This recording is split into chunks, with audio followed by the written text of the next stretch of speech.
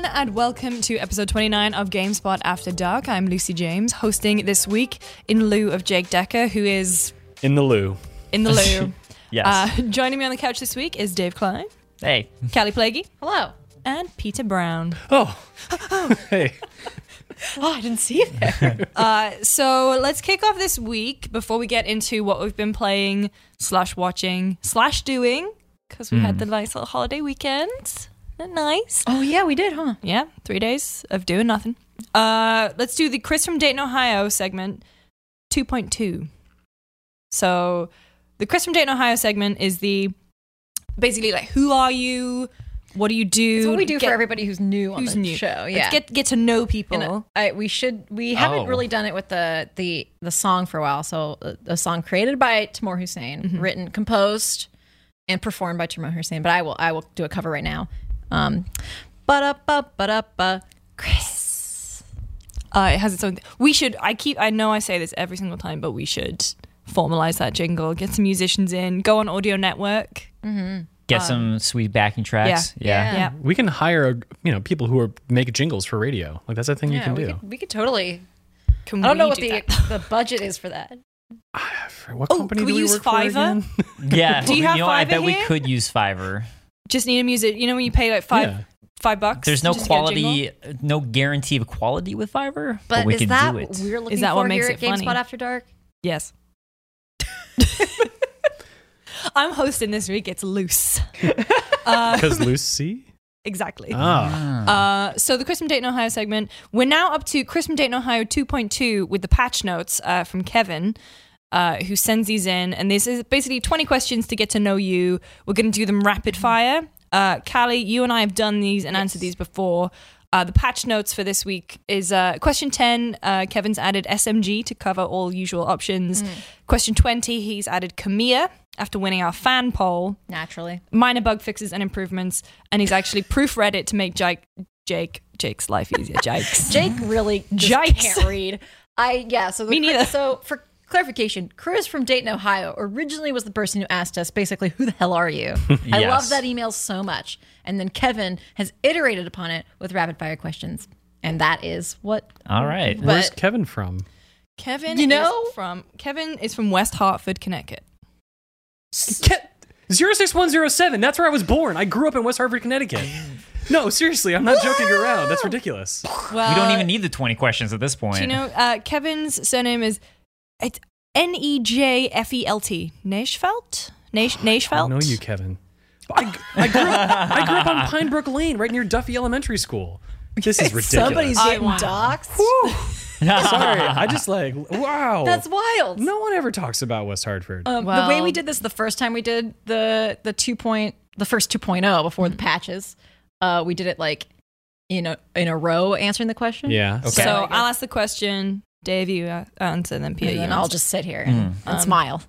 You can just like approvingly nod, Yeah, or which shake my head. wouldn't help you if you're listening to the audio version of this podcast. Hi, Kevin. But they'll know. They'll know she's You'll know. approvingly nodding or shaking her head. Just watch the video version on YouTube. Approvingly shaking her head. Got to plug the match. I'm shook. Yes. All right. Number 1. In MMOs, DPS, healer, or tank? DPS. DPS. In Pokemon, grass, fire, or water starter? Water. Grass. Number 3, Sonic or Mario? Mario. Mario. Sorry. That's a joke you won't get unless you watch the video version where Peter made a Did the gesture. weed thing. Did the weed thing. GameSpot.com/ YouTube.com/ Number 4, Life is Strange, Walking Dead, Gone Home, or What Remains of Edith Finch? I've only played Walking Dead, so I'll go with that. What remains?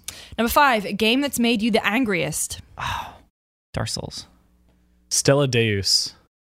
No, Disco Elysium. Maybe I'll talk about it. I'm angry at the writing. Okay, let's Oh, move on. we'll come back to that. Dave's here for a fight. Number 6, Mortal Kombat or Street Fighter? Street Fighter. Street Fighter. 7, Halo, Overwatch, Quake, Siege, or Call of Duty? Call of Duty. Quake. 8, Most Desired Smash Ultimate Edition. Like, what do you mean in terms of edition of Smash Ultimate? Like a character. Character? Gino, now. Disc-kun.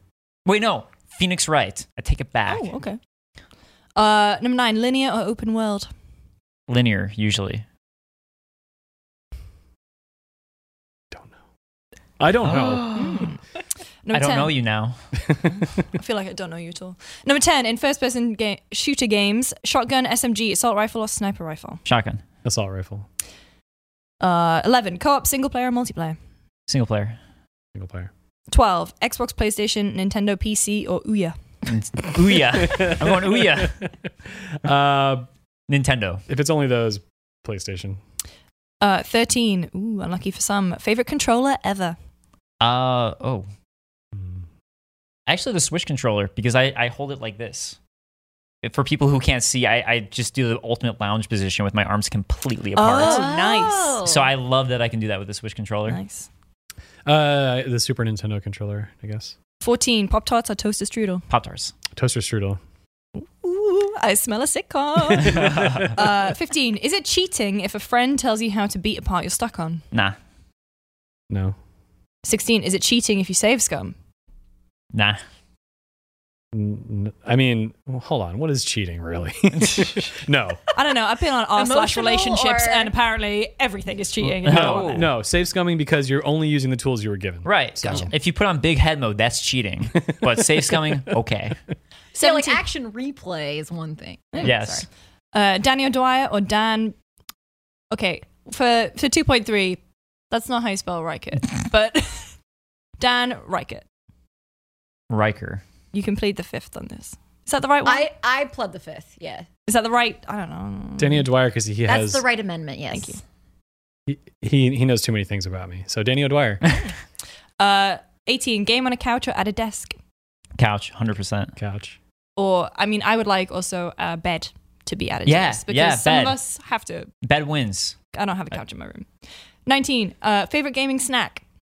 Oh. None. I don't like eating while I game. Get your hands messy. Garrus Vicarian.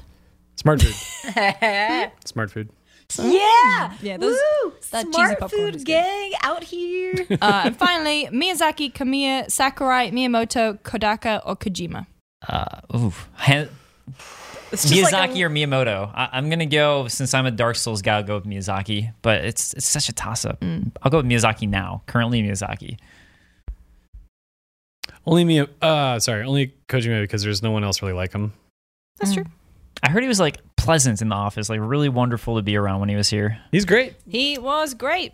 I was surprised with the number of people that he and Shinkawa brought with them. Yeah. It was like 8. Do you want to just in Kodaka-san's defense, not defense, but just like the reason Kodaka's even on that list is because I was like Kodaka, because Kodaka made Danganronpa, and I interviewed Kodaka once, and I was like, what do you think about like because Kodaka's whole thing was like I just kind of made a game that I would like, and I didn't think that it would have such a huge fan base. I was like, what do you think about all the people who love this game so much? And he was like, I don't see them as fans, I see them as nakama. Oh, And right. I was like, right. What does that mean? that's the coolest thing I've ever heard. Nakama is like comrades. I guess is the okay. closest Wait, hold English up. translation. Is this like some Fast and Furious bullshit where it's like, I don't We're have family. friends. Yeah. They're family. Family. They're family. People who love that high school murder shit were nakama. Hey. I mean, Danganronpa speaking of high was school dope. murder shit, I'm literally wearing a Zodiac Killer shirt that my roommate bought me from the Alamo. So Callie, Draft you're a Danganronpa fan, I'm assuming? Yeah. 999 or Danganronpa? Danganronpa. Over 999. Yes. Okay. I is would have that said the end Yasumi Matsuno. Just want to put that out there. Oh, we could get that added in. Okay, so 2.3, Kevin, you got your work cut out for you. Was that all of them? That was all of them. That was 20. That was rapid fire. Here's a question for Kevin. Kevin, What high school did you go to? Connor Chieftain. No, exactly. Connor Chieftains or Hall. I don't know what the Hall mascot was because it was just blue. That's all I have to say. Connor Also- Chieftains. Let's go. Kevin, what's your home address? I mean, don't actually email us your home Please address. don't. No, please that don't. was a joke. That, yes. That's a joke. But, I do enjoy that we've got this little That's so romance cool. progeny. Yeah, I feel like the significance is not really being celebrated here. But No, that's really cool. That's nuts to me. Especially Yeah. like A small town in a small state. Connecticut's very small. It's not like it was like we're both from New York City. Like it's, it's To be West fair, Hartford. I find that really weird when, for me, being in America, because I still can't get over how big it is. Yeah. Whenever I run into someone that I know on the street, I'm like, oh my God. Because it's just, you can't get anywhere that's not Oh yeah. in such a short period. Like back in the UK, if I was in London, if I wanted to go see my mum, it's 3 hours on a train. If you go first of all, are there trains here? I don't know. Not really. If you I go mean, 3 yes, hours in any but- direction, you're still in the same bloody state. I think just LA to San Diego is the only train I really know. I don't know. We have There's the some. Amtrak, but it's like a whole thing. I think I tried to take it once, and then we ended up getting a bus instead. Yeah, I really, Yeah. I'm so into public transit now. Like, I'm really like a train person. I'm like, we need high speed rail. I And just we were want. gonna have a I mean, train. that I just train want would have been the incredible. Elon Musk like the tube. I want the tube from San Francisco to LA. That's The way- what I- Oh, that one, yeah. Yeah, The way the he's sort of pneumatic like tube. whittled it down now is just like you say man tube. It's like literally like 1 or 2 people at a time can Really? go. Because like Yeah, the 'cause last it's- one I saw, the test had like a passenger car. At least that was the idea. That was the idea, but I think like Now it's 1 or 2 a year people. ago, the execution or And the it was like a the car. concept was like, yeah, we could fit Yeah. like a car that fits in here with like a couple people that could go Just that like fast. Futurama. I'm fine with it. Yeah, just like Futurama. Right. I'm still fine with that. Yeah. Because when you said tube, I thought you meant You can't. Futurama tube. London. Won't have- No, the Oh, London the London tube. tube. Oh yeah. No, we'll never have public transportation that nice. No, it's not. Never say never. I mean, Good point. the infrastructure here is not built for it. No. I Well, still find But we it. don't, we don't have any like, gaps to mind. That's really the issue. If we had more gaps, All right, what have you all been playing / watching / doing this week? Dave, let's start with you. I've finished Disco Elysium. But I don't want to talk about that. I don't like it that much, and everyone else loves it. So let's talk about the fact that I'm playing Hollow Knight on Steel Soul mode, which is permadeath mode, and it's been intense. I played Hollow Knight last year for the first time. Picked it up again for the flight actually because I'm here from LA. I was like, what's Steel Soul mode? I don't know what this is. I haven't played the game in a year, and it's like a whole new way to experience it. It's such a good game. And it's also the perfect way to prep for Silksong coming out. For everyone who hasn't played Hollow Knight, it's like it's a Metroidvania style game with like Dark Souls infused in a way, and it's really good. Because your history is you started as a Soulsborne YouTuber, and then you came to work with us. But you work on GameSpot Universe, which is our entertainment team. Yes. You still dip your toe into Soulsborne every so often. I mean, I'm just more of a general game. Like I majored in video game design and computer science. Oh. I worked at Polaris. I worked at Machinima.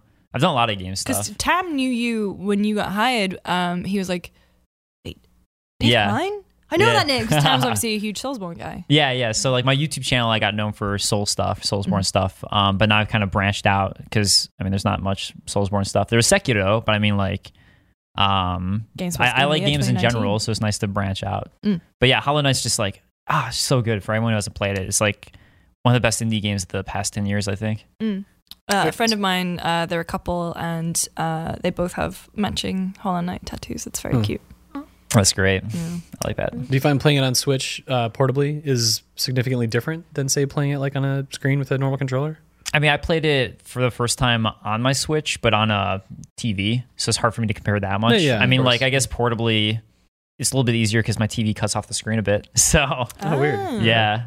Oh, actually, and mine also, does on Switch. actually, the nice thing about playing it portably is that since I play my Switch like this, as I mentioned, with my arms completely across or like spread one out. Joy-Con in each hand. Yeah, it's like sometimes I accidentally press the controller diagonally without realizing it. Sure.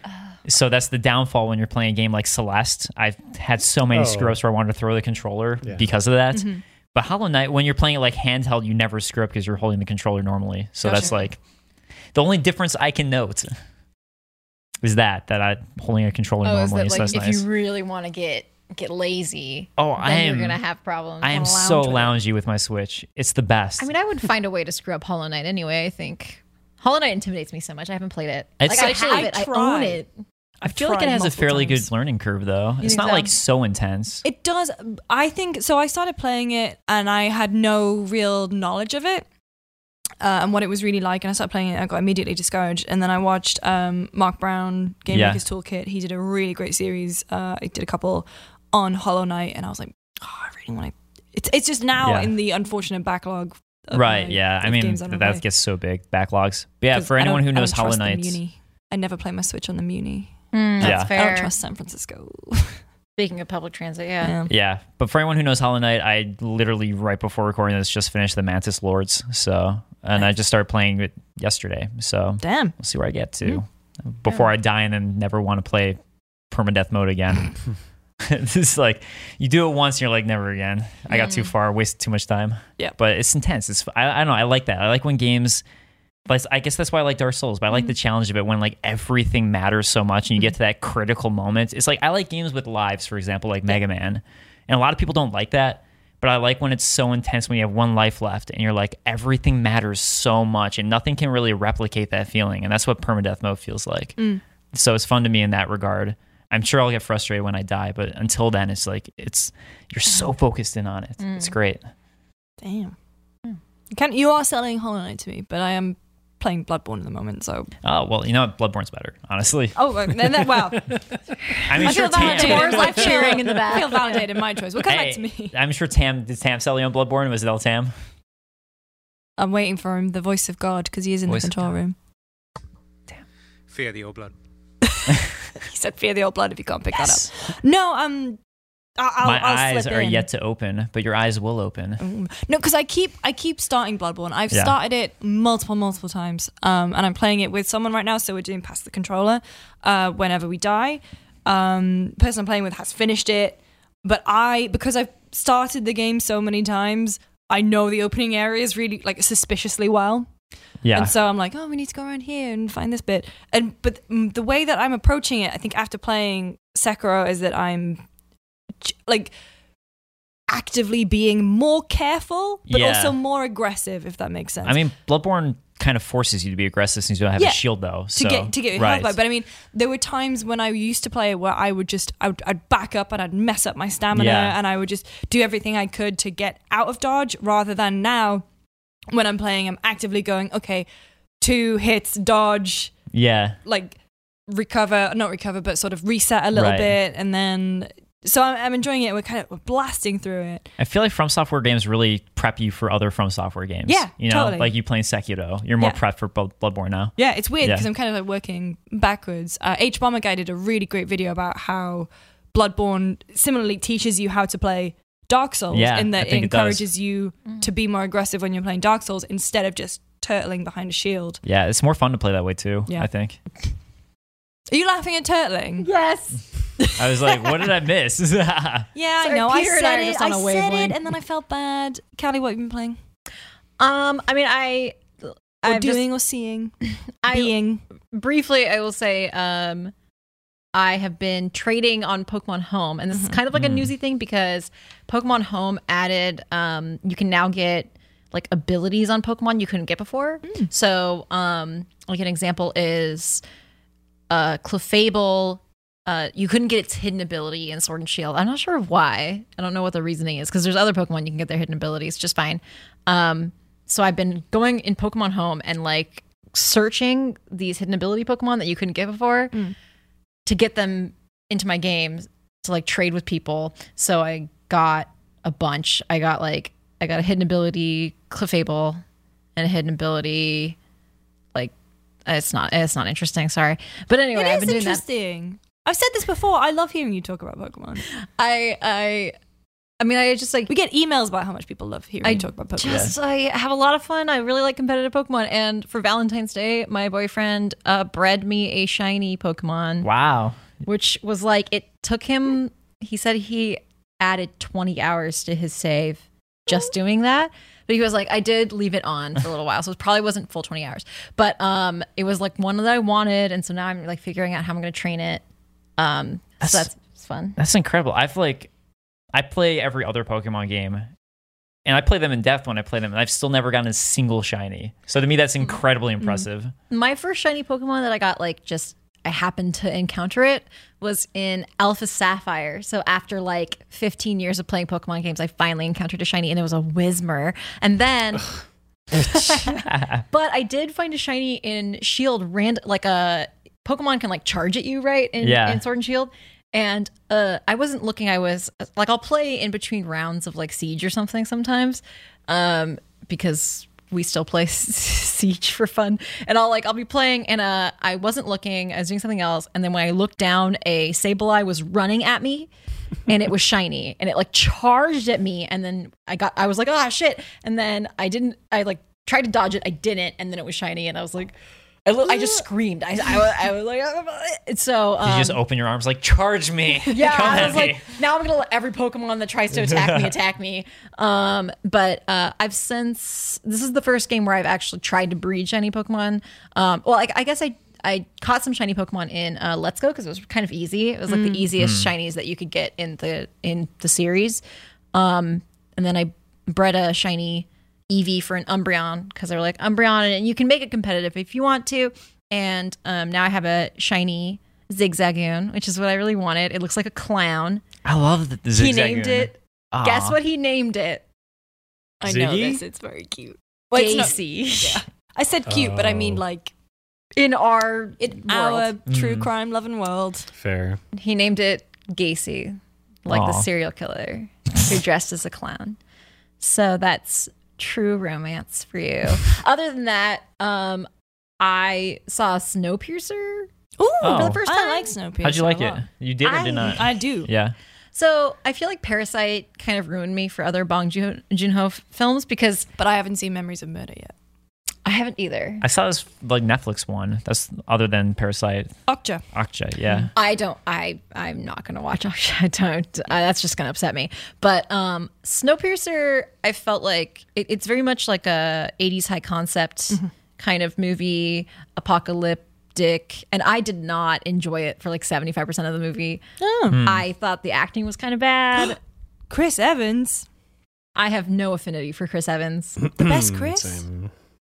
I kind of fell off that movie. Yeah. Yeah. I liked the ending. I did, and I'm glad I saw it through the end. But I was just like, Did you both love Parasite too and didn't like Oh, it Snowpiercer? was my favorite movie last Okay. year. I loved. Parasite It's- was my favorite. Maybe Snowpiercer is worth a rewatch on my end, Yeah. but I didn't get through the movie. So you talk about the ending, like I don't actually know wow. how to react to that because I actually felt 3/4 of the way through kind of bored with Snowpiercer, and it's hard for me to articulate why now because I watched it when it kind of came out, which is a long time ago.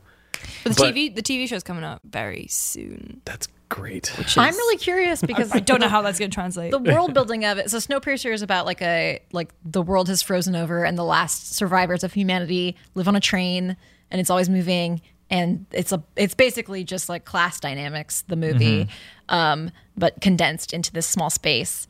And I kind of hate Tilda Swinton. I find her so That's a in that case, controversial definitely opinion don't of watch the Okja year, I then. think. I What?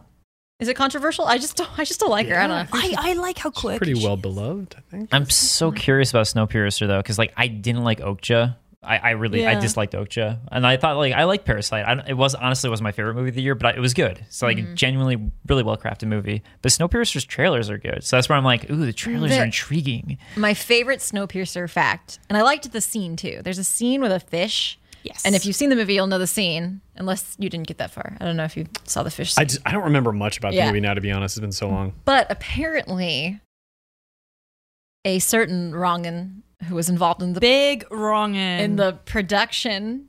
If you watch the movie, you'll also know who it is because it's his production company that produced it. Didn't want the scene in the movie, and Bong Joon-ho was like, "It's a tribute to my late father, who was a fisherman." And then this producer was like, "Okay, I'll let you leave the scene in the movie." And then Bong Joon-ho, after the movie came out, was like, "Psych, my father wasn't a fisherman." That's cool. Another unfortunate thing about that producer is one of the last films that was released by his production company when all the allegations came out was Paddington 2. Oh, One of the best movies. One of the Just best wonderful movies movie. ever made, Yeah. with an unfortunate. But, Paddington's so good and wholesome that that helps. It helps. Oh, bother. No. Peter, what have you been... I'm going to skip past you for that. Now, what have you been doing, playing, seeing? Honestly, I haven't been playing as much as I would like to say. I've been more doing, Ooh. but still around games. I think for the past 2 years, I've been really into tinkering with electronics, and every month that evolves into me taking a new console and figuring out, okay, what is the community developed around it?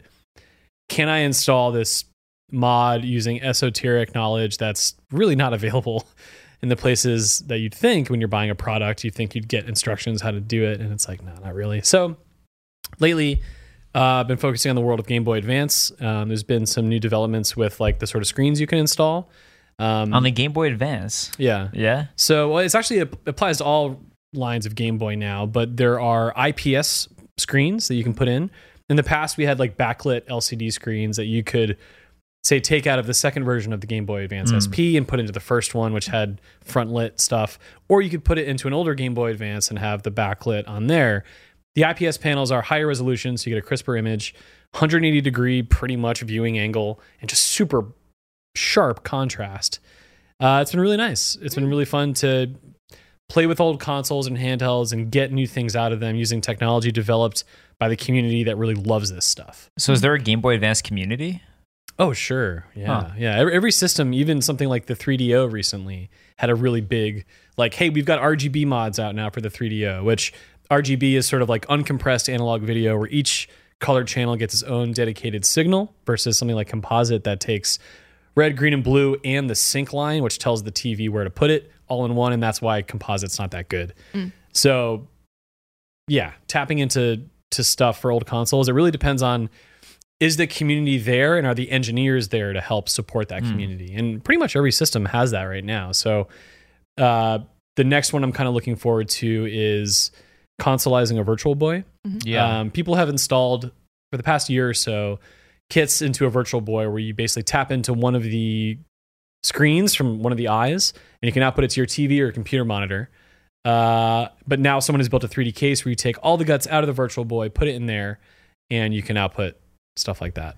Do you think that would work with the Virtual Boy games? Because a lot of them really did try to harness in on that 3D factor. Some of them did. I mean, some of them didn't, but some of them did. Yeah, I don't think it's that critical, to be honest with you. There are only, I'm going to misrepresent the number here, but like 24 Virtual Boy games. I know, it's so small. They're not a ton. For me, it's part of it is playing the games.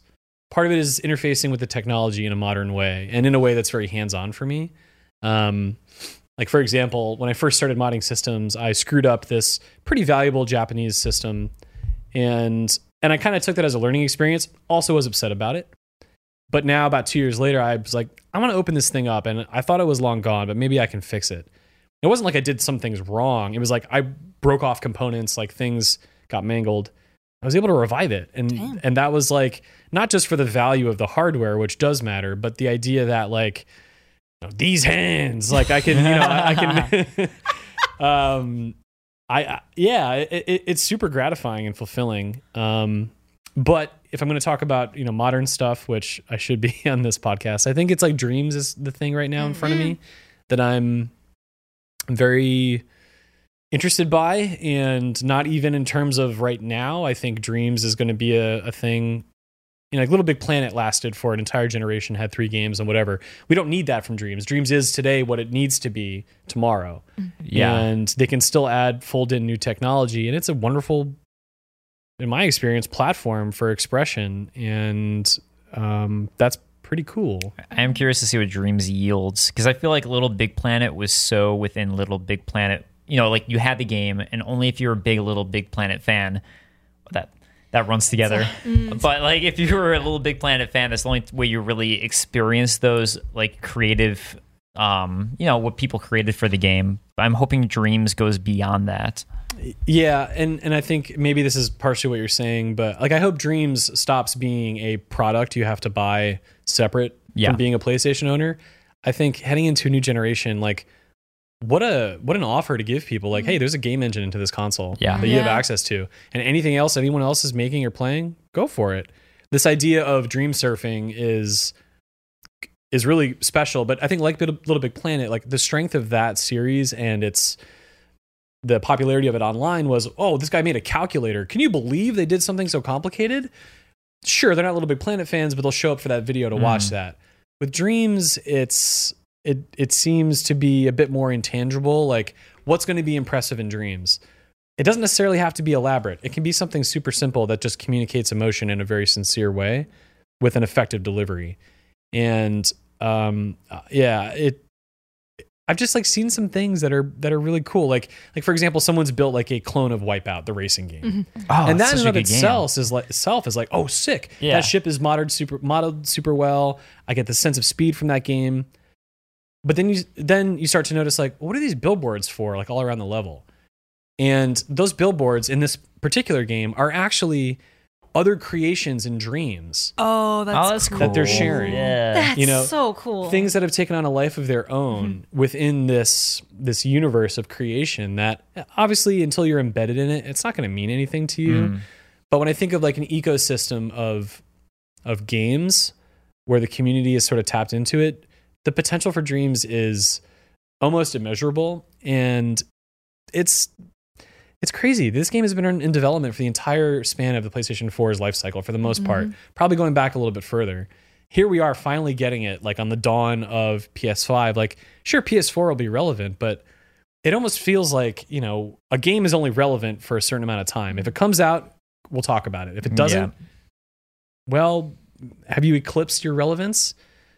I think some people feel that way about Dreams, and I feel like that's unfortunate. I feel like they had a very difficult time telling people what it was. Of course. Because it sounds very, you know, I think even in the office we're talking about it, and it's all people can think about when they talk about it, in my experience, is, oh, well, making the games isn't going to be as intuitive, or you're not going to make something that's as good as what a game developer makes. David Jaffe has a video on YouTube where, in my opinion, he very short-sightedly says, like, no one's going to give a shit about this because if they're buying it to play games, you know, they're not going to get things that they're expecting for the $60 purchase. And if they're actually good at making games, they're not going to make them in Dreams. They're going to make them in, like, you know, whatever. But I think this is not about making games that pass the litmus test of what's a great game. It's creating something that you can communicate to someone else in a way that you can't do via text, via video, via whatever. It's an interactive experience.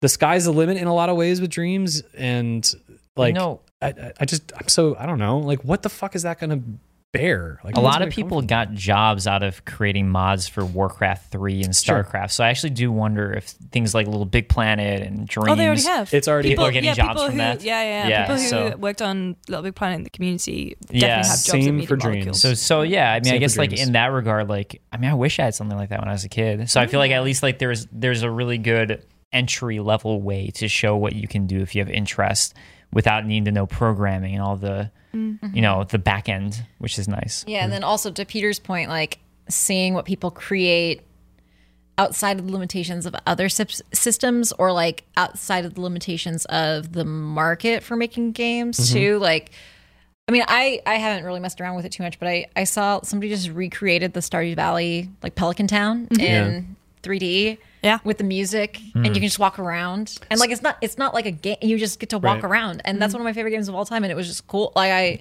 that was just a cool thing. But there's also like meme shit too. You know, there's like, Have you seen the Joker game? no, but I saw the one where you start off in a little medieval town, and then a huge Shrek drops out of the sky and says, "What are you doing In my swamp?" The Joker one, as Greg was tweeting about it the other day, Greg Millett, it's you basically control Joker sort of like Quap coming down the staircase. Yeah. That's just the whole thing. And that's what a perfect little meme vignette to That's make. fantastic. But then also there's really heartfelt things, people expressing themselves.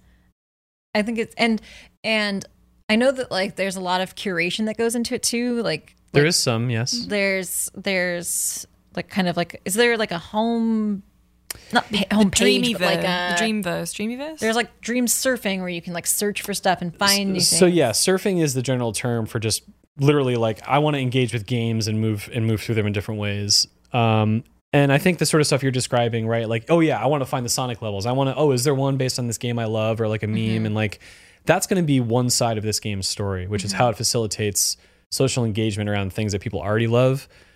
There's the other side of it that is the very personal experience that I don't think is going to be very easy to communicate to others, because something, you know, you have an emotional reaction to something that clearly is just like intangible, indescribable in a way. Yeah, it looks like crap. It doesn't play well. Like, you know, maybe, but you get something from that. That's going to be the thing that I think gives Dreams its longevity. That's going to be somewhat undefined in like the mainstream perspective of what Dreams is. I mean, the fact that it's by default called a game fundamentally shows that people aren't, well, maybe it's not marketed properly as well, but yeah, like, I don't know, Dreams can be so many things. It can be a social media platform. It can be an outlet. It can be a source of reconciliation or relations. And it's, I don't know, like that's the sort of thing I'm really excited about right now. I'm waiting for big games to come, obviously, but Dreams is this thing that seems to be just like bubbling beneath the surface of like no one's like excited for Dreams, and I'm just like, why? I wish there was a little bit more something of that. I guess for transparency, like I did an interview with Siobhan Reddy, like one of the heads of Media Molecule. She was like co-founder, and the whole conversation was, how do you bring this game across a generation? Like, how does that feel to finally release it? Her emotions were effective, but it was the stuff they were telling me about the community where they literally started crying. Like in our meeting, Abby, I feel so bad. Sorry? Abby Happy. Abby Happy, yes. Abby Happy? Yeah, she works for that team? She does now, yeah. Oh, that's so cool. So she's on the community side, I believe. Yes. Yeah. She actually started crying like in our meeting, just talking about the sort of things that happen because there's like a hashtag that goes around and people can like latch onto it to share their stuff. And it just sounds like, I mean, video games can be so calculated and cold and entertainment based and frivolous in a lot of ways, and very personal just to you. Yeah. And it's hard to really share something unique between people. And it was like, God, this thing exists here that just does that, provides that platform for people to connect. And I think my issue with Dreams is being a curmudgeon-y old man and being like, I didn't have that when I was a kid, and I'm jealous, and I'm angry because I wish I had that when I was a kid. Sure. Yeah. You know, I guess lastly to what Callie was saying, the Dreams surfing stuff, you can turn it on auto so it takes you to random things.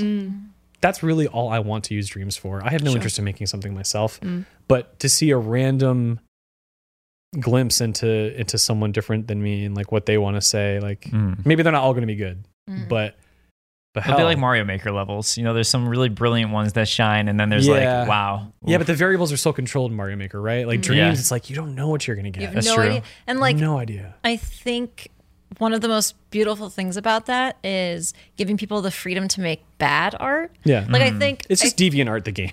yeah, I mean, like I really think it's important for people to feel comfortable making bad things, like make bad art, like have your shitty creation, but like make something, say something.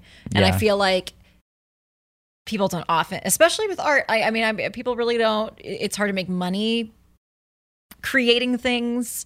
It's just something people don't really get a lot of support for, and so I think it's really special. Obviously, you have to buy in the $60 in the PS4, but like it's nice to not have to worry about like, am I going to get paid for this? Like it's just like I get to make my bad thing that I just want to make. The big question in my mind now is like, are bad things worth preserving? Of course they are. Yeah. For some people, but not everyone controls what happens, what they make in Dreams. It's the one thing I regret not really asking Siobhan is like, so what happens 10 years from now when Dreams dies? Like, if it dies, you know, whatever. Like, it could continue. How do you support it? I mean, like, granted, Little Big Planet 2, apparently, those servers are still active. Wow. But only Really? because those levels are forward compatible with 3. So it's like the technology just agrees.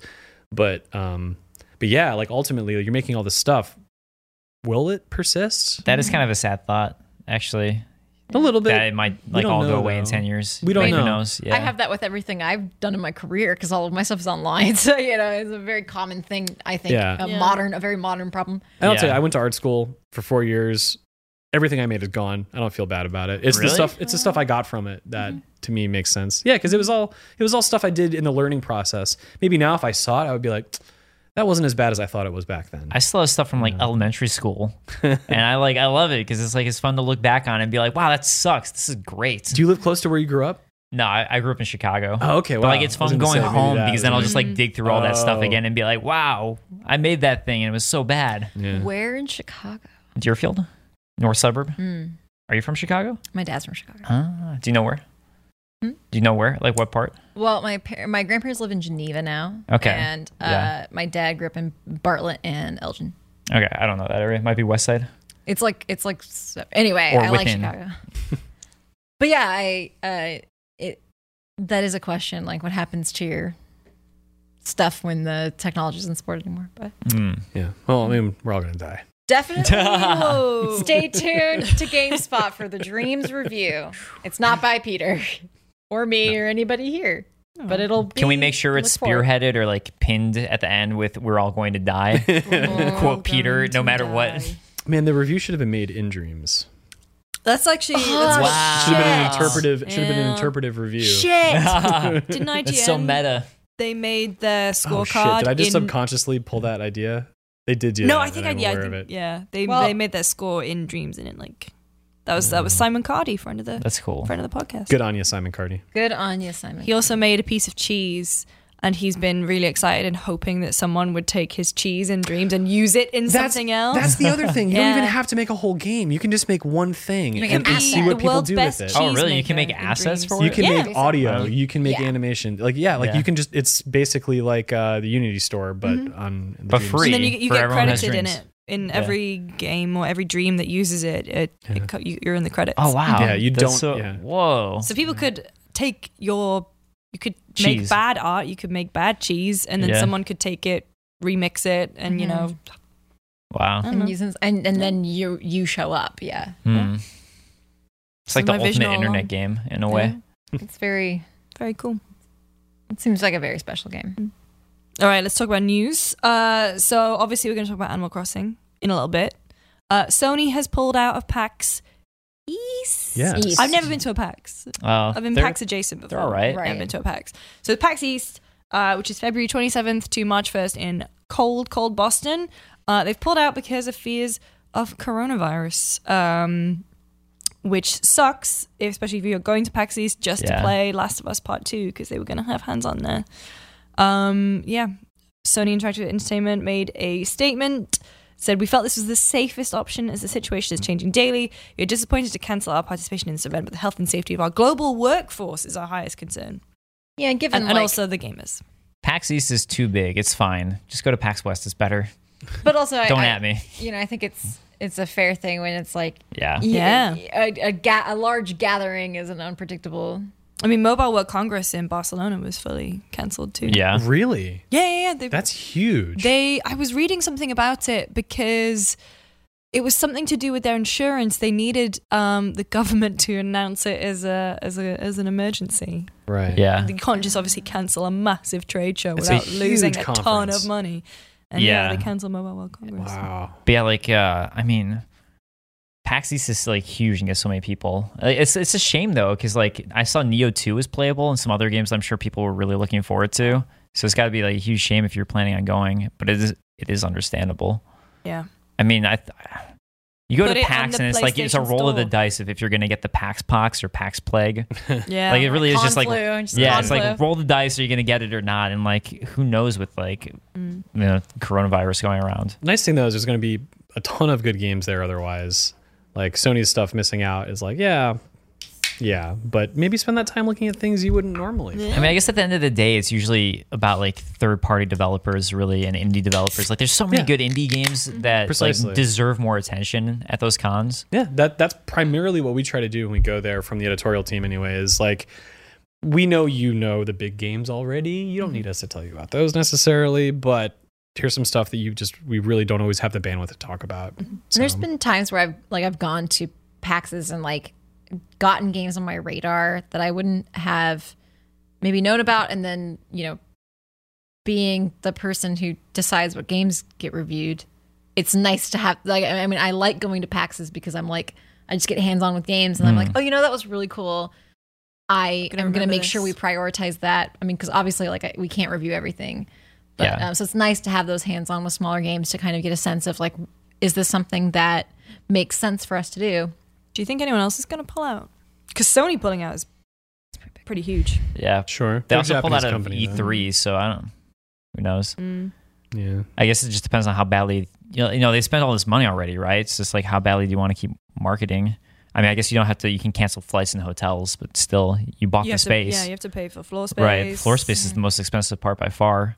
You probably already pay for the booth and everything, which is also super expensive. I mean, So, how much time will have been put into making that playable, right? that demo, like polishing that demo? Oh, I feel bad for the developers, the dev team, actually.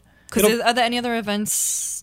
Well, I was gonna say, like, we could hear something else like happening with that. Put it right? on Yeah. the PlayStation Store. Sure, maybe. Yeah, You never sure. know. I mean, I'm Here's a sure demo. I'm sure those demos will be going around regardless for a while. I But- remember when Last of Us Part 1 came out, and that was when, still in the age of debug Yeah. PS3s, we had a disc that had Oh yeah. it was the debug disc with the Yeah. demos of Last of Us on, and it was the town, the bit with Bill, and that was just like the demo, and it was awesome, and you could have it and play it in the comfort of your own home. Didn't even have to go to a trade show.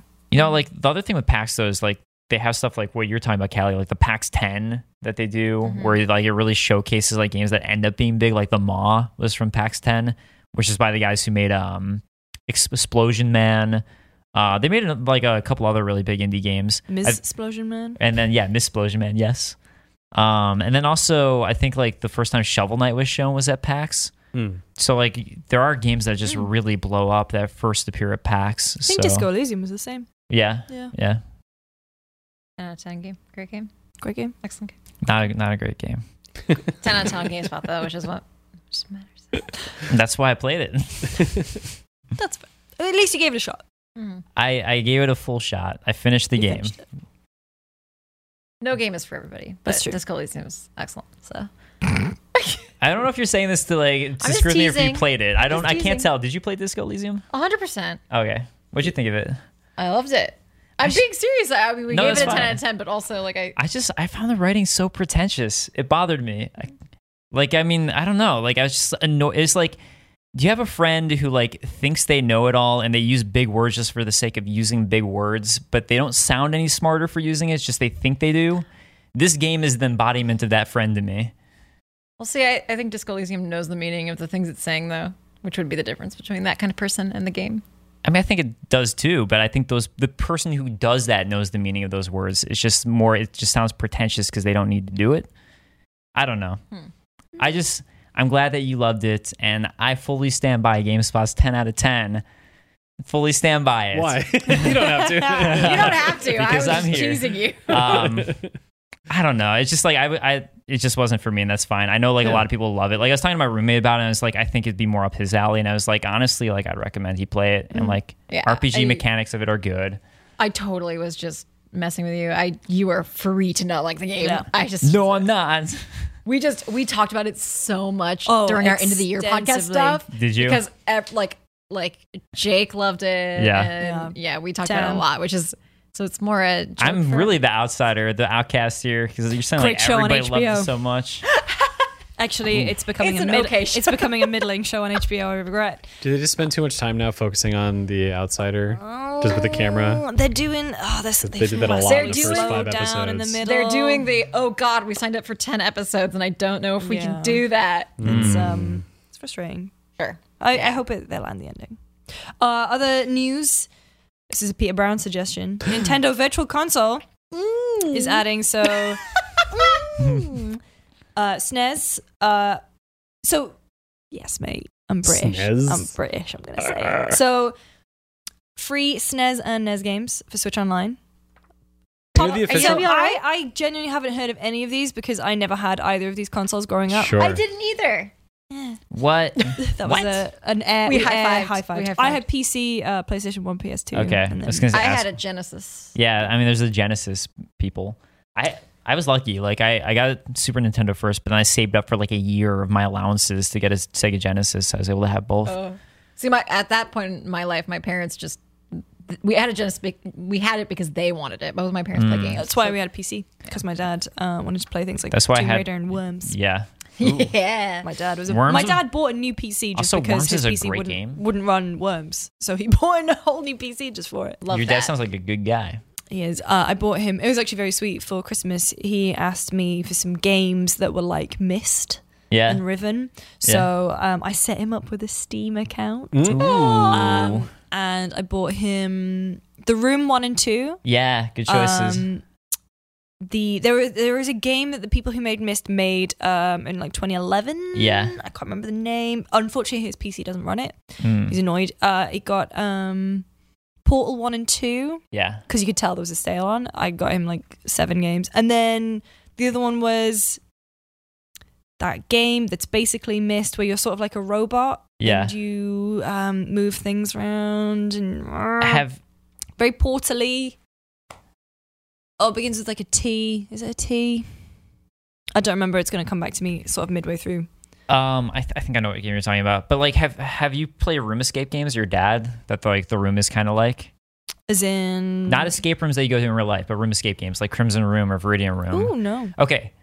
here's your recommendation from me to your dad. To my dad, to Nick that I James. think like take back to him. These are free Flash games. Neutral Escape and Mild Escape. Search for those online. Like they're so good, puzzly type of games like Myst, but you're stuck in a room and just have to figure out how to get out.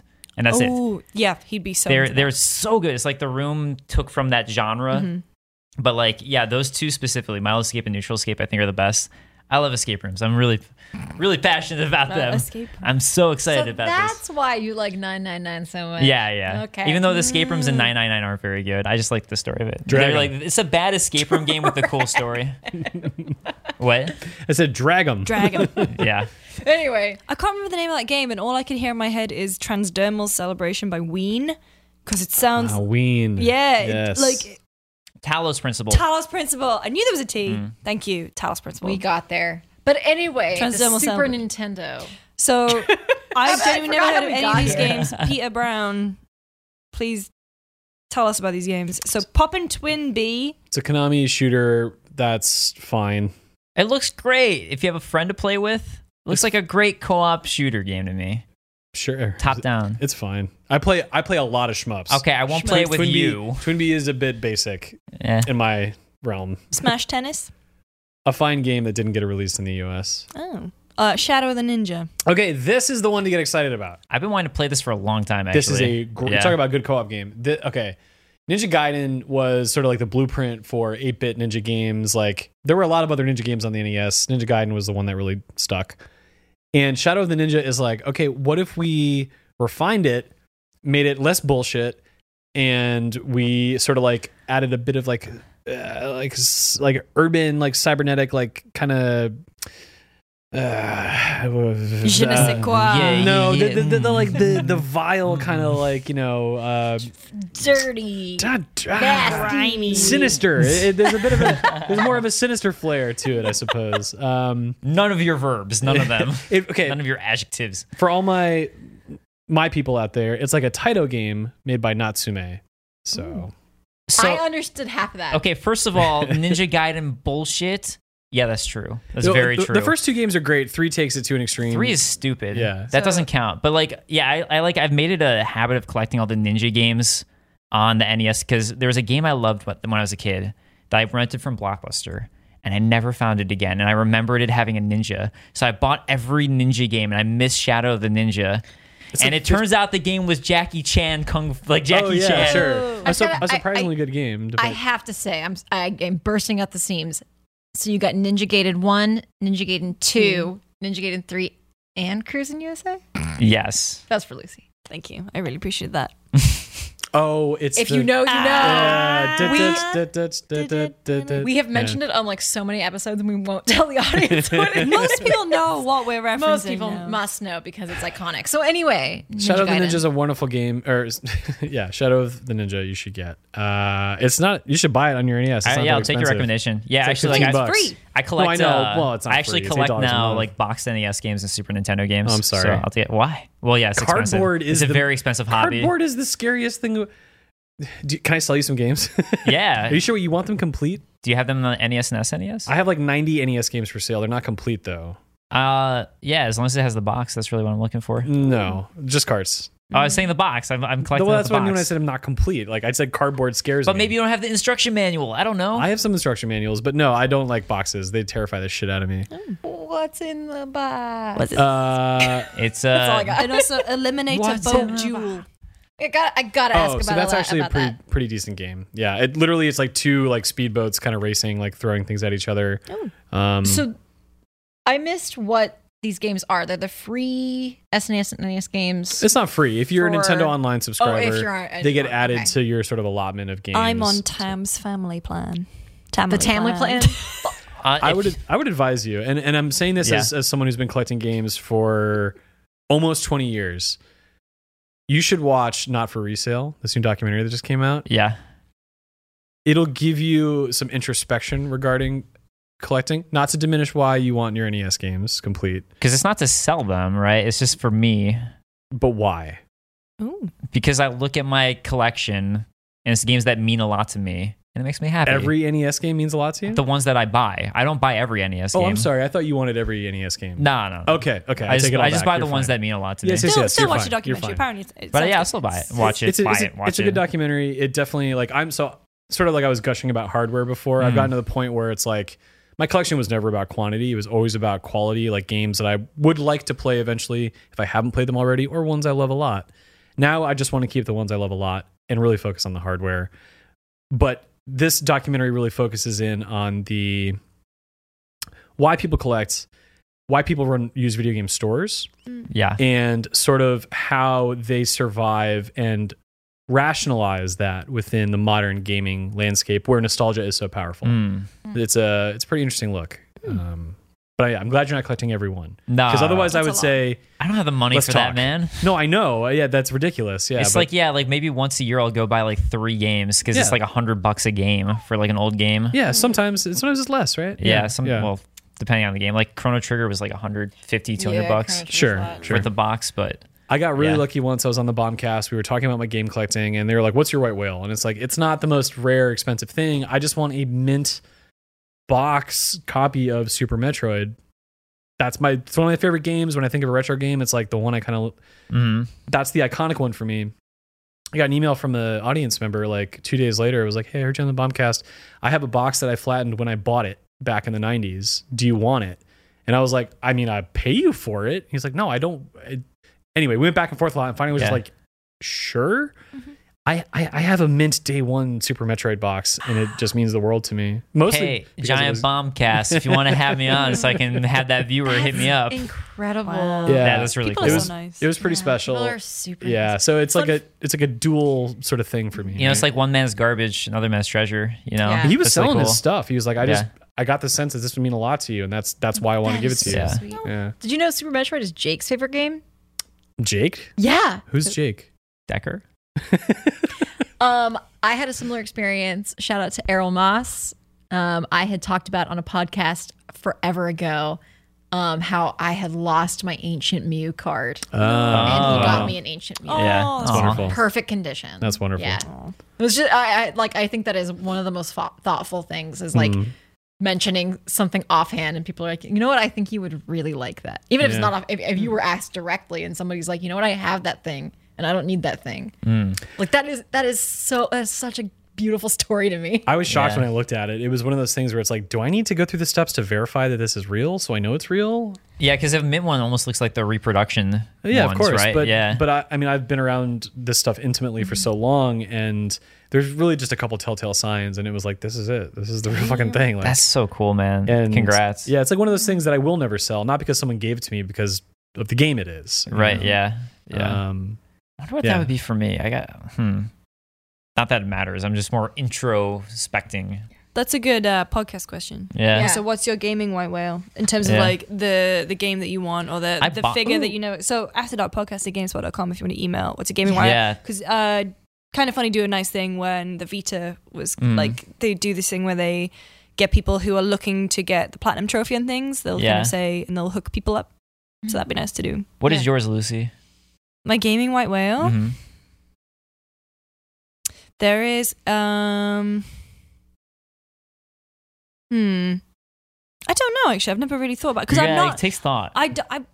yeah, I'll come back to this next week because I've never really thought about it. Ooh, Because I- I mean, having moved so many times, I've become pretty ruthless at culling. Yeah. Right. I got that's rid good. of all of my Yeah. gaming boxes, for example, and I just have a big disc sleeve. Yeah.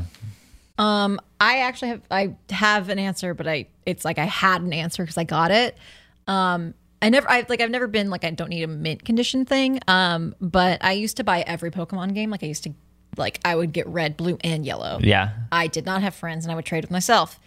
And Aw. my brother wasn't into Pokemon, so like eventually, I got Sapphire and he got Ruby, but then I inherited his Ruby because he didn't really play it. Anyway, I always wanted a Pokemon Green because that was like the one Pokemon game I couldn't get here. Yeah. And my last trip to Japan, I got a boxed copy of Pokemon Green. Was it from Super Potato? It was not from Super Potato. It was alright. from a random game store in Shinjuku. Nice. Congratulations. Yeah, I was so excited. And John Luke got me a box copy of Pokemon Yellow. So I think the last one I would really want is Crystal, because Crystal's my favorite, like from a nostalgia purposes. The first Pokemon game you could play as a girl. It was really important to me. It was actually the first Pokemon game I played because I didn't want to play a game until I could play as a girl. And then I went back and played Red, Blue, and Yellow. I was like 8. I was just like, I want to be girl, and I was upset. I don't know. I've always been like this. And I think lastly, it's all Pokemon. I don't have Black or Black 2. I only have White and White 2, but they're like $100 or something now. Weird. Why are they $100? Really expensive. I don't know. The DS Pokemon games are really expensive. Are you talking like Really? new? Like they're really hard to get. Let me help you because that doesn't sound right to me. Okay. I hate to be that guy who's like, let me mansplain how to get by this game. No, But I like, would love your help. I would absolutely love your I'm befuddled by this. Heart Gold and Soul Silver, if you want them with a Pokewalker, it's like $300. With Wow. Super expensive. I still have my original Or I Heart could Gold. sell mine on. Hey. Because mine is just gathering dust at my mum's place. Yeah, mine's at my parents' place. But You don't know that your mom is just there using that, playing those games. Getting those steps in. I regret not getting Black and Black 2 because there's a different location in Black and White. Yeah. And I prefer the city thing. And I'm trying to remember which one I got. that generation The is two. like, it's based on New York and Yeah. in a lot of ways. Anyway, that's the last one I really want. Should we talk about Animal Crossing? Let's. So, out of all of us here, for transparency, you're the only one who's watched the direct. Was it everything you hoped for and more? I would say, like, I was actually very nervous about New Horizons. I was worried it would be, up until now, I was worried it would be too similar to Pocket Camp. I really fell off of Pocket Camp, and it's because of the, it's really hard to explain the subtle differences between like a main Animal Crossing game and Pocket Camp.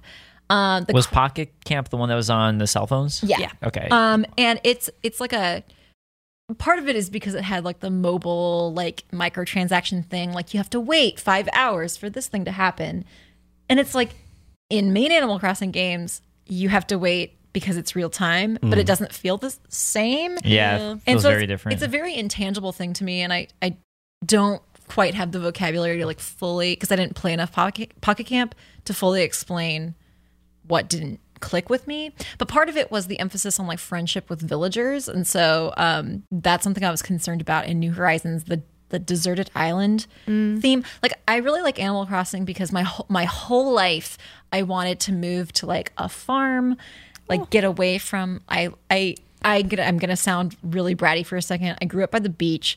I hate the beach. I hate swimming. I am super pale. I can be out in the sun for like 15 minutes.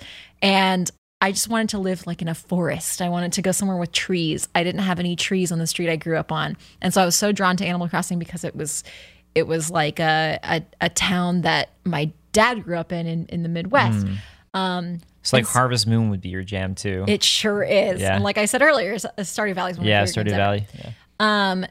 And so I was nervous about the island thing because I've never wanted to like move to paradise. Like my dream is moving to a farm in the middle of nowhere and being like, look at all those cows. Like I just I'm not like, I can't wait to move to Bali. So the direct, and I also played about half an hour of New Horizons from the very beginning. So I just like started a new island essentially, and it really assuaged my fears a lot. I think one of the biggest things is that the game kind of emphasizes friendship right away, and that's one of the biggest things I love about Animal Crossing is meeting the villagers in your town and slowly befriending them and sending them letters and just cute little interactions like that. And the like right away you get to the island. Basically the premise is Tom Nook has a new corporation where he has kind of like a timeshare on this island where he's like, come, let's live on this deserted island together. It's my new business venture. And it's only you and 2 other villagers to start, which is fewer villagers than you would start with in a previous Animal Crossing. Because usually it was like 5, right? Yeah, it's Something like 5. that. Yeah. And I think the max is like 8 or something. So it's only 2. I got Deirdre and Kevin. So for those who know. Deirdre, She's beautiful. the graphics are really good. Anyway, I'll get there. But you like the first thing is like we're gonna have a big like ceremony to welcome everybody, and we're gonna work together, and we're gonna have this like little party because we only have each other here, and like we're gonna build our relationships here. And it sounds silly that like just the dialogue that these animals give you can set that tone, but it really does. And I was like, okay, everything's gonna be okay. And I was worried about the crafting, but it doesn't replace the things that you're used to in Animal Crossing, like checking the store every day for new furniture.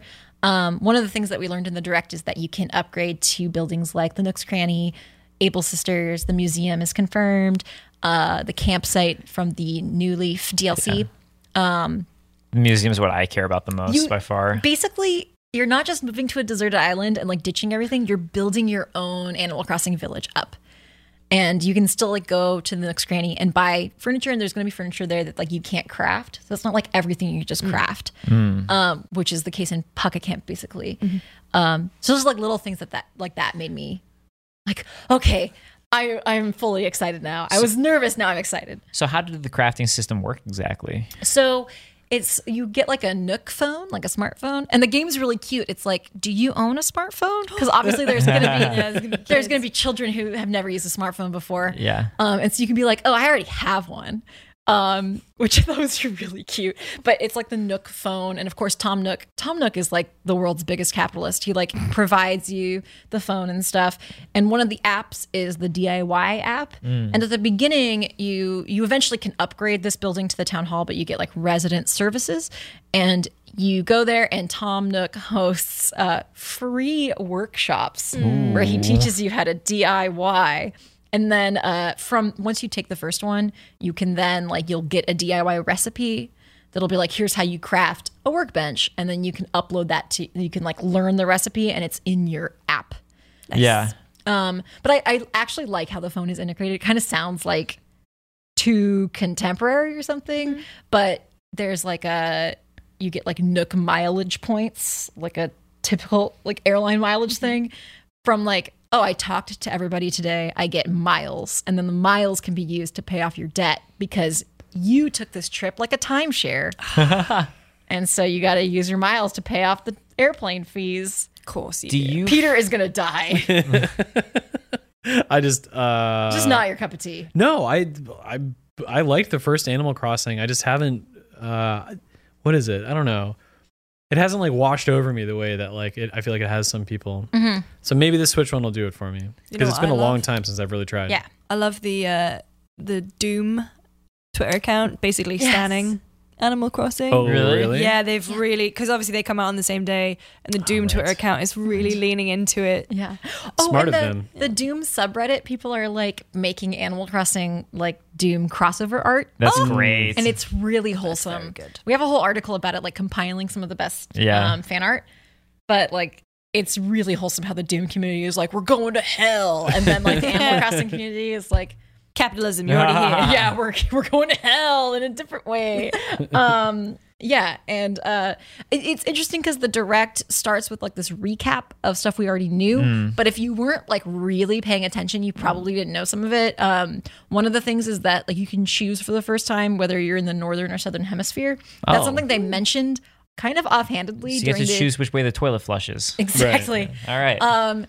That's something they mentioned kind of offhand during like a Treehouse stream after the direct during E3 2019. And they literally just like, you can choose. And then like they kind of brushed past it. I rewatched it today just to be sure. Nice. But I think it's really cool because I was thinking about, we have a whole team of colleagues in Australia. And I'm like, I don't think any of them are particularly into Animal Crossing. But if they were, for the first time, it's like, oh, it's winter when it's winter for me. Right, exactly. And that's one of the things that is cool about the real-time stuff in Animal Crossing is you're like I really like wintertime. I got Wild World was my favorite Animal Crossing for a really long time. I played it every day for like 2 years. And I first got it for Christmas. So wintertime doesn't feel complete without Animal Crossing to me. I'm so excited I like can't even speak. And it's just I think that's important for other people too, and it's nice to see one of those choices. But they also had new stuff in the direct. Do you feel like there's more to do throughout the day? Because that was the one thing I ran into with Animal Crossing is like I play for 5 minutes and be like, I guess that's it. I guess I'm done. So yeah, I'm just curious. I think one of the big things that like one of the new things they revealed is it's called the Island Designer app, I believe, and it's basically a construction mode you can enter into, and you can basically terraform your island. So you can like, oh, I don't like that the cliff is here. I'm gonna add more land, so the land stretches out longer, or I'm gonna add a river here. You can change the terrain of the island for the first time, and like I could spend so much time making it perfect. Like one of my biggest regrets in life was resetting my Animal Crossing New Leaf Town after a breakup because I was like, all my villagers are talking about you. And well, it was weird because I broke up with him, but I was just like, I need a new start. And I restarted my Animal Crossing town, and I never settled on a new town. I was always, because you can like look at the map ahead of time and be like, I'm going to choose this one. And they still have that in this. You can choose between like 4 options.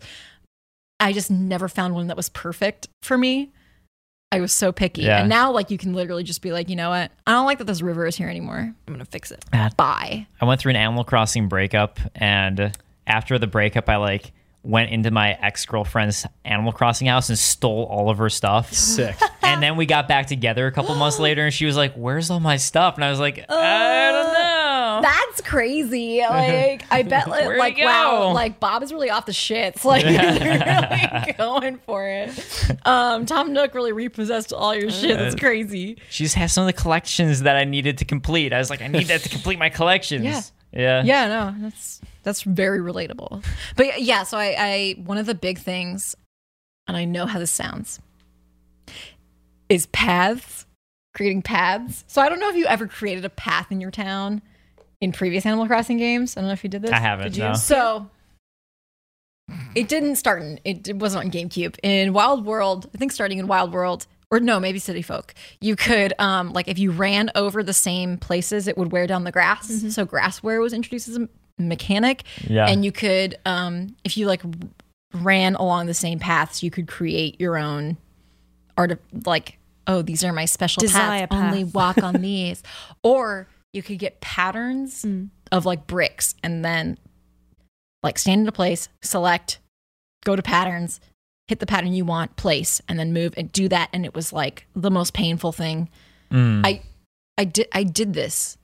Like you survived. I lived through it, but I spent so much time being like, and then if you wanted a new pattern and you got a new one and you downloaded a new one, oh, I got a new shirt. Now all of the bricks are shirts. Like, it was the worst. Bullshit. No. Are you serious? Thank you. Yes. So anyway, through the Island Designer app, there's now just like a separate path menu, and you can easily lay paths and then make them curved or squared. People are going to go ape shit for that. But what if I want brick shirts? You can still have brick shirts. Okay. What about shirt bricks? Shirting bricks right now. So anyway, those were some big things. There's a tool selection wheel, like a weapon wheel. Tool time. It's tool time. It's tool time. And it's unlockable. There's like stuff you can unlock as rewards through the Nook mileage program. I've hit platinum status in the Nook mileage program. I have a special Nook Miles card. Hooked on Nook. Yeah. But yeah, so you can like unlock the Nook High Club.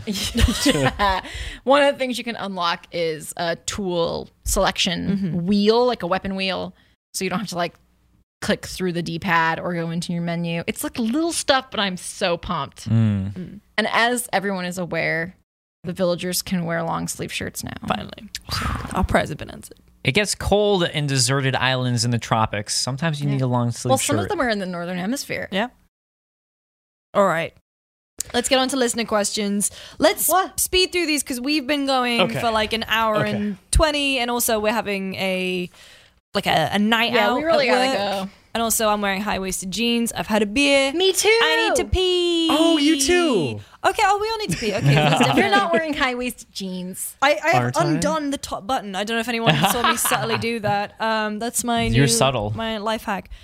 So email us afterdarkpodcast@gamespot.com. I know that I looked, even though we say it every week. I feel bad. This isn't a question. This is a iTunes review. Please review us on iTunes, especially if you leave great reviews like this one, which is 5 stars from J Smash. I just want to read it out loud because it really made me laugh. One of my coworkers was being super annoying the other day, so I put in my headphones and started listening to GameSpot after dark. And wow, this podcast works wonders. Not only did it drown out the intolerable voice of my bothersome coworker, but it filled my ear holes with something much more tolerable to listen to. 10 out of 10 would recommend. Decker and crew are there for you. P.S. It's Fun Fact Friday. Did you know a man named Charles Osborne had hiccups for 68 years, from 1922 to 1990? They started after a 300-pound hog fell on top of him while he was getting ready to slaughter it. The hiccups stopped when he was 96, about a year before he died. What a life. P.P.S. I'm not out of characters yet, so here's a bonus fact. Did you know in England, in the 1880s, pants was considered a dirty word? Now you know, and knowing is half the battle. Good game and good day. Thank you, J Smash. Dave, do you want to read this question from Sean from Houston? Hey, After Dark crew. Been listening since episode 1 and I love the show. You guys make my Monday workday that much easier to get through, so thanks. I'm writing in because on last week's episode, Lucy says something that hit me and made me curious. She has misophonia. Did I pronounce that correctly, I don't know. Lucy? I say misophonia. Oh, misophonia. Excuse me. But I've only ever seen it written down. Peter's so I have it, so. then we have a conversation. We need to have a conversation off Have air you been about, dying from us drinking the beers next to you? No, so Crunching. it's actually, I didn't know what it was until a few years ago. Knowing what it was has given me the power to actually be aware of my reactions to it and learn how to cope with it. So And it's as gotten a lot Jay better Smash for me. says, knowing is half the battle. Oh. From the context, I figured it was about the mouth noises happening, and I Googled it. What the hell? I've been fighting this thing my whole life and never knew it had a name. I get so irrationally angry at people when I hear them eat or drink. I don't mean to and almost never say anything about it because, well, am I supposed to say stop eating? Yes, that's the fight that we have. I remember one time I yelled at my then girlfriend to stop eating, and then she broke up with me, and immediately felt like the absolute absolute dog shit. Luckily, she understood. Yeah, she didn't break up with him over this. That's nice. Anyways, this led me to a question for you all. Is there anything that makes you irrationally angry, and has it ever gotten you in trouble? Callie, thanks for all you do. Keep it up. Sean, Houston. I thought their name was Sean Houston. It's Sean from Houston. That makes a lot more sense. But anyway, maybe for people who didn't listen to last week's episode, misophonia. It's the irritation from mouth noises. It's more than that. I mean, it is a primal reaction. It's like I don't get it from nails on a chalkboard, but it's that classic. It's repetitive stimulus that you have no control over that sends you into a fit of rage because you fixate upon it. It's a form of OCD. Is it? I didn't realize it was Yes. that deep. I just thought it was not liking mouth noises because Well- I'm fine with some eating sounds, but there are things that just really just send a shiver down my spine. Like Yeah. what eating sounds? Crunching. Okay, so Crunching. no Captain Crunch around you. No Rice it's like Krispies. nuts. Mm-hmm. So for me, like I have it. Crunching doesn't bother me. That's not the sort of thing. It has to do with the repetition. So if I was like tapping my foot. Yes. Yeah. And even if I didn't hear it, if I saw it in the corner of my eye, that's enough to trigger it as well. Misophonia translates to the hatred of sound, but it's more than just that. That's why I said stimulus, because it can even be visual. Like for example, my girlfriend used to like just have like a random like kind of fidget that we had to like work through. Like I had to be like, I'm really upset by what you're doing. And I know it's stupid, but we need to talk about it because if I don't address it, I'm going to like lose it. And we had to like cope with the like, you're being crazy. And I was like, yeah, I know, but this is just what I'm dealing with. Yeah. It's a whole suite of things. For example, my dad his jaw used to click. So it almost becomes a mental game as well, because it's like, it's the stimulus, but it's what you do with that stimulus. So sometimes if it's the eating thing, it's like, oh, they don't know what they're doing. What's their problem? Why do they keep doing that? Don't they realize? You almost get this like you want to do it back at them. The only way to cope is to like aggressively do it back. My dad, he used to chew and his jaw would click. I thought he was biting everything super hard. I didn't know his jaw was clicking. And I used to sit there and just stare at him and be like, listen up, old man. One of these days. You're just eating bread. Why are you biting it with all your force? It took, my parents never understood what it was. It took 30 years for me to figure it out. Did you come to them with the revelation like, oh my God? I did kind of explain it to them, but I've had to rationalize it more with myself than anyone else because it's been a thing that's been very challenging up until the last 2 years. So very that challenging. makes both of you irrationally angry. Callie, do you have anything specifically, as Sean asked? I mean, Commas. What? Commas. Dude. Oh, yeah. Peter knows me too well.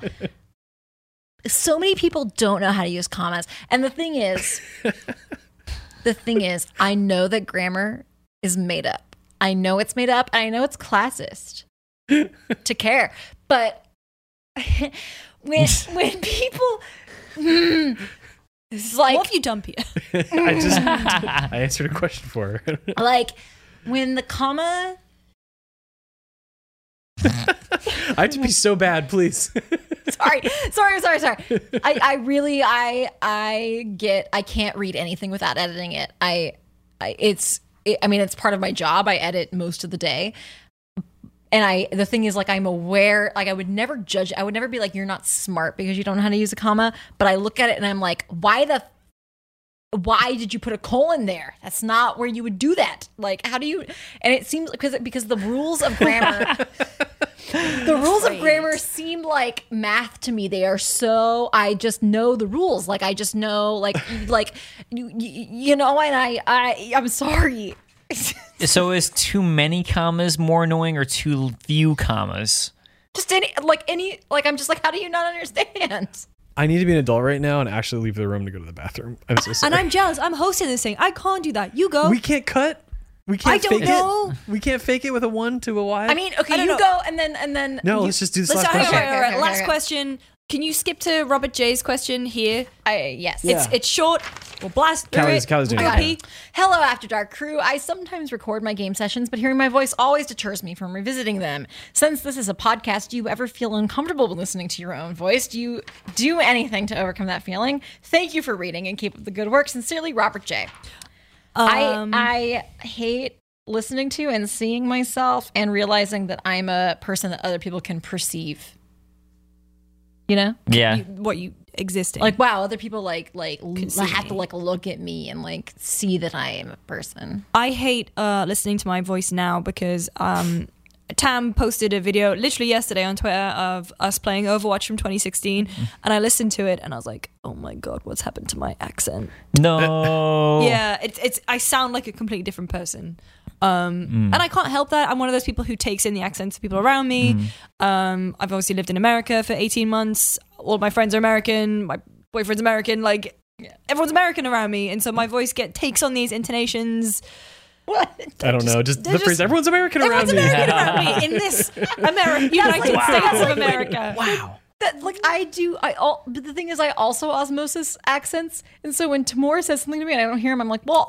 I mean, Peter came in earlier and was like, hello, is this the Lou? Or something like that. No, I feel so bad, but I can't help it. Yeah, it's, and so I Yeah. think listening to your voice deterring you from listening to your game recordings, don't let it do that. It's just exposure. You keep listening to it, you get used to your own voice. Yeah. It just sounds weird because when you listen to your own voice as you're speaking, you're hearing it from inside. Yes. Yeah, I and the reason guess. that happens is because you're hearing it reverberating through bone, and when you listen to it back, you're hearing it reverberate through normal sound waves. So you're hearing your own voice through bone. Don't trust sometimes Bones. you- It's pretty metal. Sometimes you also have to remember, like, it could be bad mic quality. Like, I've been doing, when I first heard my voice like 15 years ago on a camera stuff, I was like mortified by what I sounded like.